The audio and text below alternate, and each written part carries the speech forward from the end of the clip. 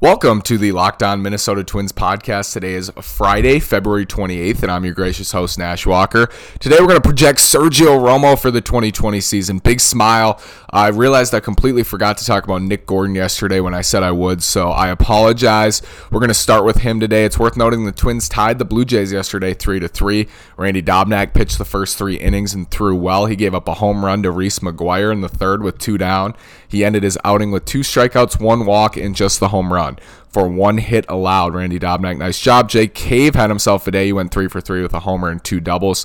The Twins are hosting the Red Sox as I speak. Homer Bailey pitched the first 2 innings. Trevor May is in there now. Cesar Puello just flew out off of May, but the Twins are yet to have a hit in this one so far. Garver walked.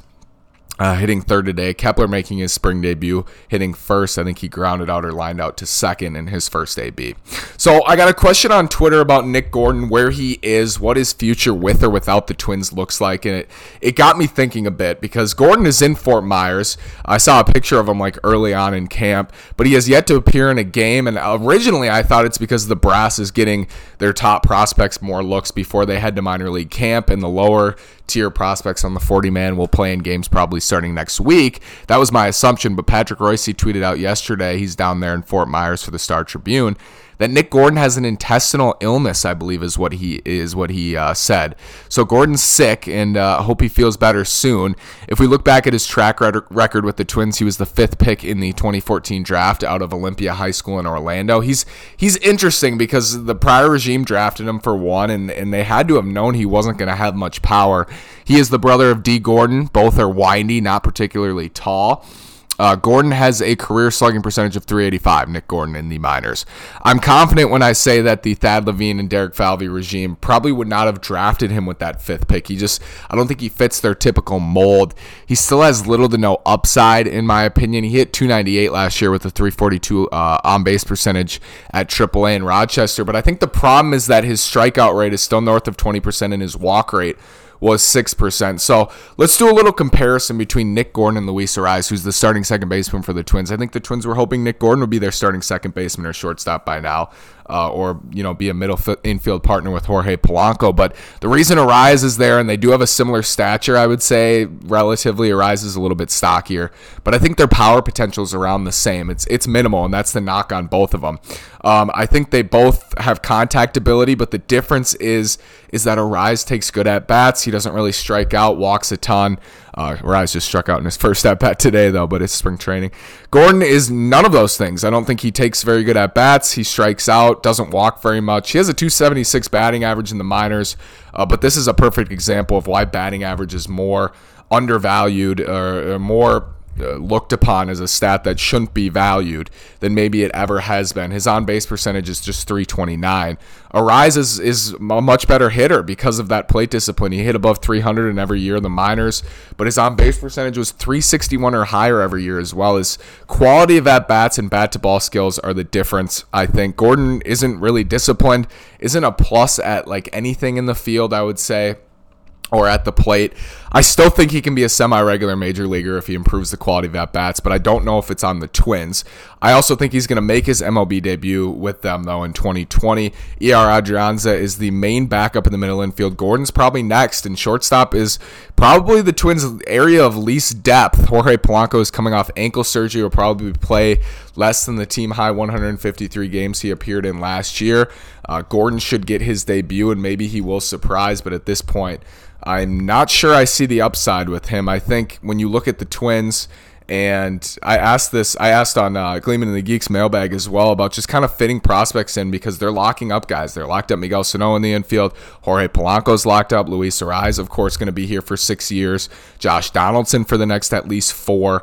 So when you look at their infield, it looks like it's set for the foreseeable future. So if you're an infield prospect, it's going to be hard for you to crack this team, and especially if you're a guy like Nick Gordon who doesn't have the highest upside, may not even get an opportunity to show what you can do if you can turn around your plate discipline and play in the majors for the Twins. So it remains to be seen what their plan is for him. Maybe he's packaged in a deal, and people have been packaging him in their projected deals to get starting pitching because there's really not a place for him. And it's even an issue, maybe not an issue, but maybe a good issue for Royce Lewis, the shortstop, who is athletic enough. I guess there's mixed reviews on if he can play shortstop or not, but the assumption has been maybe he's going to play center field because of the infield construction of the Twins, and also just that's maybe where his best spot would be as athletic as he is. And even then, I mean, who wants to get rid of Byron Buxton even in 3 years? I'm not sure the Twins are going to want to do that either if he shows that he can stay healthy for a few seasons here, and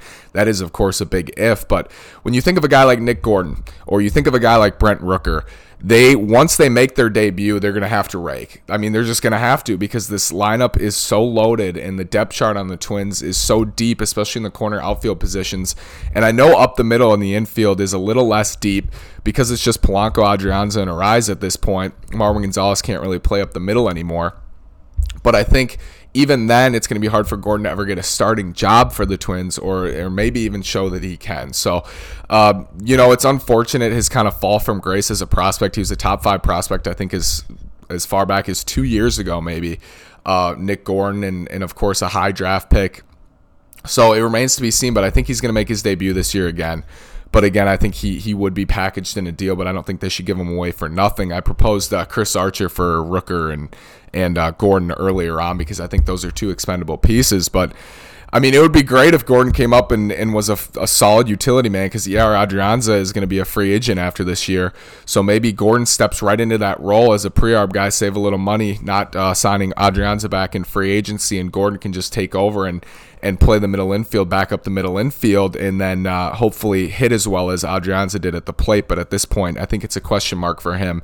And the sooner he gets in spring training games, the better. I'm actually heading to Fort Myers on Thursday. I'm very excited. So I'll be there next weekend. I'm going to go to the Rays game on Friday and the Red Sox game on Sunday. The Twins playing the Red Sox today again. I think this is the second matchup with the Crosstown Sox, also in Fort Myers. This one also at home. We're going to take a short break. When we come back, Sergio Romo, one of my favorite Twins. We're going to project him for 2020, and I think he was one of the best additions any team made at the deadline. You're listening to the Locked On Minnesota Twins podcast. Welcome back to the Locked On Minnesota Twins podcast. Sergio Romo. We talked about Nick Gordon in the first segment. Also, score update for you. Still 0-0 Red Sox Twins. Bottom of the third, Lamont Wade Jr. just struck out swinging Josh Taylor, and pitching now for the Red Sox reliever Drew Maggi is at the plate, and then Kepler on deck with Donaldson in the hole. So I'll keep you updated at the end here if our buddy, the bringer of rain, hits his first spring training dinger. Let's look at Sergio Romo, though, because I think he was one of the best additions any team made at the deadline last year. Nick Castellanos to the Cubs, and Zach Greinke to the Astros were big additions for those 2 clubs, played big roles. But Sergio, I think, was a key piece to the Twins bullpen stabilizing in the second half. He posted a 3.18 ERA in 22 2/3 innings with the Twins, with 27 strikeouts and 4 walks. Exceptional job. He had 17 saves for the Marlins, but pitched mostly in the 8th inning for the Twins as a setup man for Taylor Rogers. The Twins traded for Romo, I think, a few days or a week before the trade deadline, and then, of course, traded for Sam Dyson on like 5 minutes before the deadline. So their plan was, I think, and it sounded really rosy and nice at the time, but we make plans and God laughs, is have Dyson, Romo, and Rogers kind of, take 7th, 8th, and 9th in whatever order, but depending on matchups. If there were lefties up in the 8th, put Taylor Rogers in the 8th, because he wasn't a traditional closer to start the year, but he kind of moved into that role. And then if there were righties up in the 7th, then you bring in Sergio Romo. Sam Dyson can kind of get both of them out. But also was very good against righties in San Francisco. So at the time, it seemed like the Twins would have this 1-2-3 punch in the back of their bullpen. They ended up having a 1-2-3 punch in the back of their bullpen, and possibly 1-2-3-4 punch, but it did not involve Sam Dyson after he had to undergo shoulder surgery. Instead, Trevor May and Tyler Duffy kind of came through in the second half. Especially Duffy was just exceptional after the All-Star break, and it really, really helped the Twins and propelled them to be first in bullpen war in the second half. So Sergio was great too. He loved the Twins. The Twins loved him, so they said, let's run it back for 2020. and here he is. He signed a 1-year, $5 million deal with a club option for the same salary, I believe it is, in 2021. He's a fierce competitor, and I love that about him. He won the World Series 3 times with the Giants, 2010, 2012, 2012, 2014, 2016. The even year Giants. No, my goodness, I'm sorry. The Cubs won it in 2016. It was 2010, 2012, 2014. The even year Giants. The Cubs beat the Giants in 2016, I believe, in the NLDS. But he's entering his 13th big league season now, Sergio, and turns 37 on March 4th. Since his debut in 2008, he ranks 7th in OPS allowed to right-handed batters among relievers with at least 1,000 righties faced. He's just locked down against righties. And why? Because his slider is one of the nastiest pitches in baseball, has been for a while now. He's by no means a Rugi, a right-handed one-out guy, though, as his changeup really helps him get lefties out. Still throws his slider more than the changeup against lefties, throws his slider the most. But lefties swung and missed on that changeup 39% of the time last year. He threw his slider 77% of the time against right-handers last year. It's 390 of the 509 pitches he threw to righties last year were sliders. They hit 198 against it, and in his career, righties have hit 197 off all of his pitches.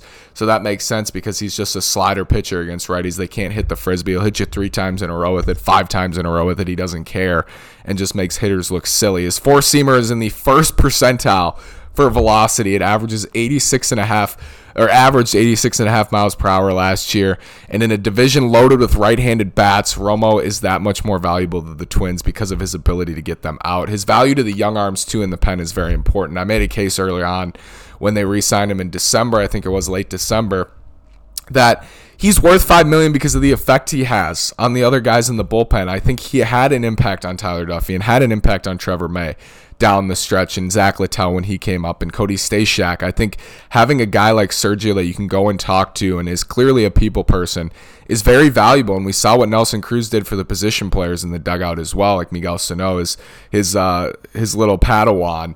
But I think Sergio Romo had a similar effect on the bullpen as well, and I think he's worth $5 million for that alone. And then the pitching that he gives you, and especially his dominance against right-handed bats, is equally as impressive and is equally as worthy. So I think he's a surplus value. I loved the re-signing of Sergio. I think all Twins fans did. I was a little nervous because he had a lot of interest, and I understand why he did. But some California teams were interested. I think the A's were interested. Maybe the Giants were interested in bringing him back. I can't exactly remember. I think Heyman said he had a lot of interest, but I know the A's were involved. I was nervous we were going to lose Sergio because it took some time for the Twins to re-sign him, but we really worried for nothing, or I worried for nothing, excuse me, because Thad Levine said, I think at Twins Fest, that Sergio called him, or he called Sergio and said, hey, you want to do this? And Sergio said, yep, let's do it. And they signed the contract, got the deal done, and ran it back. A funny story about Sergio that I have, and how confident I am with him facing a right-handed batter. I was hanging out with my buddy who's from the north side of Chicago, but he's a White Sox fan, and we were watching White Sox Twins game. I think it was in September, maybe late August, September. But Sergio was pitching, and he was relieving in the late innings. I think the Twins are up like 5-1. They beat the White Sox 13 out of 19 times last year. I'll just slide that in. But Sergio was facing Eloy Jimenez, who's like a prime candidate to strike out. Eloy strikes out a ton, period. But against Sergio, against that slider, fastball, dead red fastball hitter, slugging right-hander, I was like, yeah, there's no way he's going to hit Sergio. So I turned to my buddy and I said, hey, I bet you Sergio, I don't think I bet anything, but I said, I bet you that Sergio strikes out Eloy, and he's obviously bullish on the White Sox and bullish on Eloy Jimenez, the prospect at the time, or the rookie at the time. And guess what happened next? Sergio threw a slider, stayed inside, and Eloy turned on it and hit it, I think, to the second deck at Target Field. So I was incorrect there, but I would take Sergio against any righty in the division or in the American League for that matter, and I would take him 9 times out of 10 against Eloy Jimenez, and that has no White Sox bias in it, I promise. Thanks for listening to the Locked On Minnesota Twins podcast. We'll do a little score update for you before we go. Cody Gearin pitching for the Twins. Rafi Devers is up. Homer Bailey struck out Rafael Devers. I don't know. Take that information as you will. I'm still working on how much to take away from these games, but we're working together. Thanks for listening this week. Thanks for listening today. I'll be back on Monday. I'm going down to Texas this weekend to visit some family, but we'll be back on Monday with some game recaps from the Twins this weekend. I think Jose Barrios and Maeda might be pitching.